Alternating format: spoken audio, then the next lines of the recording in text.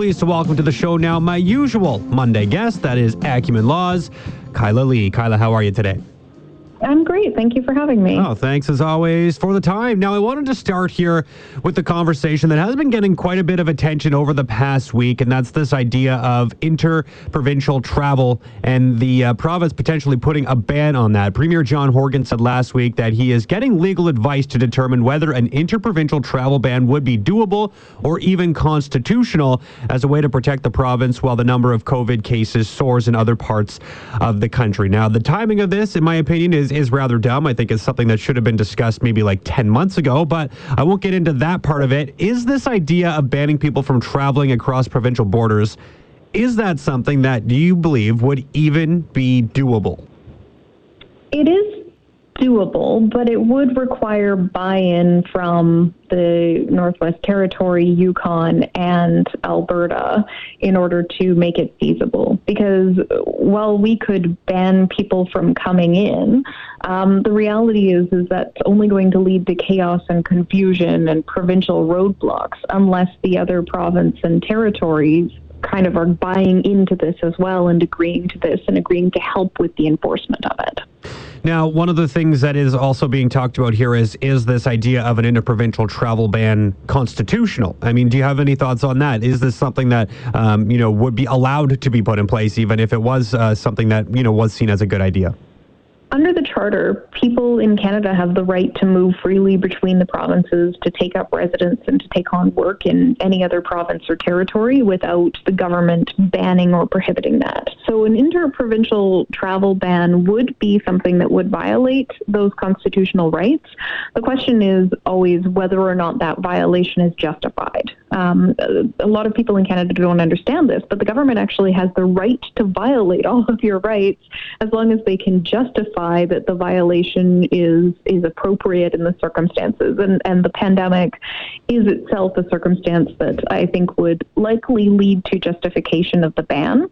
The difficulty that the government would have in this argument, that I don't think they had with their Atlantic bubble, is that it is, as you pointed out, coming very, very late in the pandemic. And why now, especially when we see in British Columbia cases are starting to drop again, our curve is bending again. Why now is the travel ban necessary and not in the summer? Not in end of October, November, when we saw cases spiking? Why is it coming at a time where it appears to be that the actions we're taking at this point in time are working? Mm-hmm. Yeah, no, and the timing of it is something that does bother me because it feels too little too late to even be considering it at this point in time. But I wanted to go back to that point you mentioned, that the government is actually allowed to break the charter if it's deemed for a reason that's justifiable. Has there been a lot of instances where that has happened? You mentioned that no one really seems to know this, so I imagine it's not something that we've really seen much of before in history.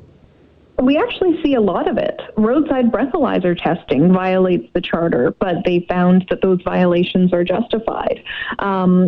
Stopping people randomly at roadblocks, for example, is a violation of the charter, which the courts have found is justified under Section 1. These types of justifications happen all the time in Canadian law. It's just that we don't think about it because a lot of the things that are actually justified violations of our rights have become normal aspects of our daily living.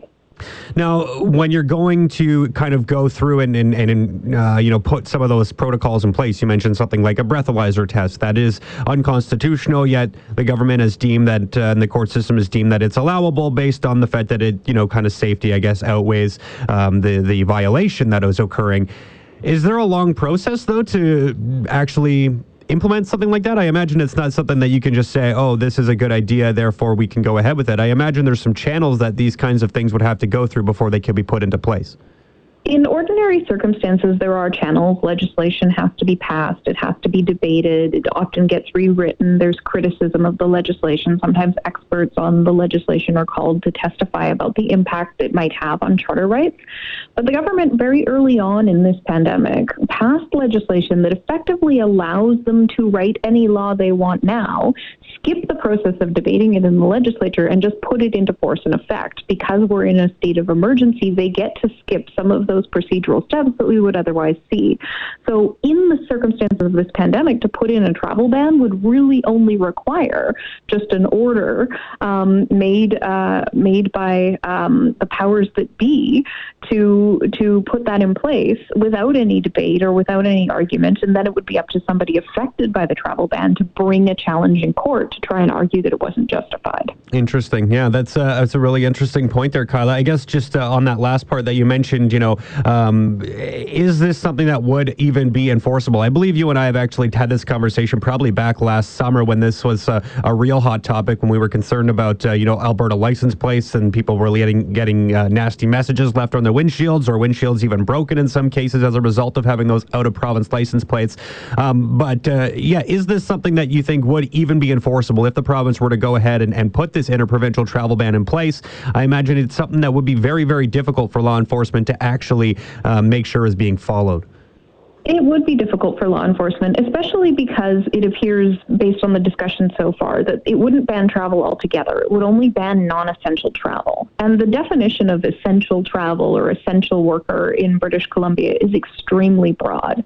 It includes most occupations that you can possibly imagine. And so all you have to do is say that you're traveling to British Columbia for one of those many, many, many, many reasons you're allowed to come for, and then stay longer, because once you're here, there's nothing that forces you to go back home, and there's no monitoring that we're doing in British Columbia, or that would likely be possible, to make sure that people who are coming here for essential reasons leave as soon as that essential purpose is complete. It's kind of exactly what I anticipated you would say, but interesting stuff. It'll be interesting to see if there is any movement. I don't think there will be, but I think the Premier just probably trying to have a little bit of a, talking point there, make sure that people are aware that he is, kind of listening to the concerns around interprovincial travel and not taking them lightly. But I don't see anything moving here on this particular front. Here with Acumen Law's Kyla Lee. Now, I did want to change topics here a little bit and get into the practice here of birth alerts. So for those who don't know what a birth alert is, it's when a social worker feels an expectant parent may put their newborn at risk. They can then issue a birth alert, flagging the expectant parent to hospital staff without their consent and directing them to notify social workers as soon as that baby is born. Now, the province here in BC halted this practice, it says, as of September of 2019. But an interesting article was put out last week here by the Aboriginal People's Television Network on the practice, and it states, months before BC officially ended the controversial practice of birth alerts, government lawyers advised the Ministry of Children and Family Development that the practice was illegal and unconstitutional and posed a litigation risk. Just for some interesting stats here, BC birth alerts result in child apprehension or the removal of a newborn from their mothers about 28% of the time. And the piece also notes that there were at least 444 birth alerts in BC between January 1st, 2018 and the end of August 2019. Indigenous people disproportionately impacted by those alerts. The Toronto Star kind of did a little piece on this as well, speaking with a Vancouver-based lawyer who focuses on class actions, who says there is potential for a class action lawsuit against the province as a result. Now, obviously, we know that the practice of birth alerts, kind of tailing into our previous conversation, unconstitutional. The province taking steps to end this, as I mentioned, in 2019, saying it has officially ended the practice of birth alerts. But this clearly had an impact on hundreds, if not thousands, of people in this province. I imagine that there is a real justification here, and you can probably fill me in on what you think about the justification around a class action. But I think there is a real possibility we see some movement here on something like this. Oh, absolutely. I think, this is a practice that evidence has shown disproportionately affected Indigenous mothers and people of color.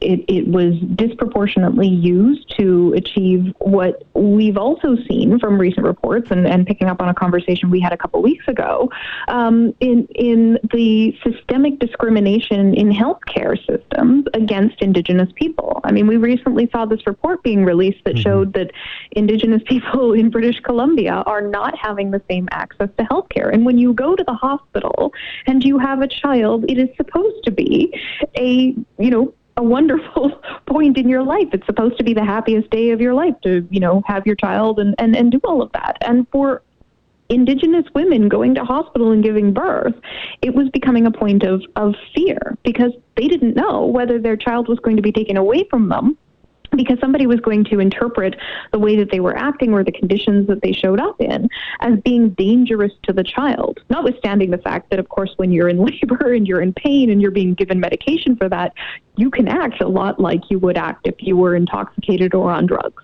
Mm-hmm. Yeah, we had a very prominent case in relation to this not too long ago in relation to Baby H. I'll probably get into that once we're finished our conversation and just remind people of what that was all about. But yeah, it's a horrific practice and one that I am sure has caused a real amount of emotional pain and stress for a lot of families.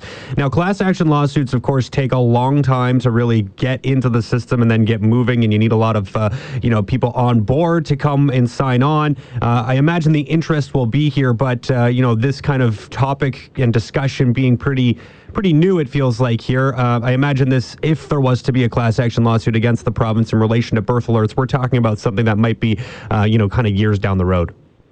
It might take years in relation to this to get the class action before a judge and heard.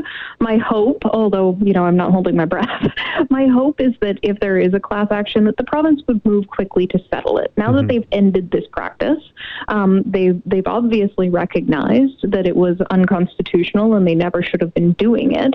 My hope is that they would move quickly to provide compensation to the people who are affected by this, repair the damage that they did to the extent that they can at this point, and discontinue ever even considering an idea like this in the future.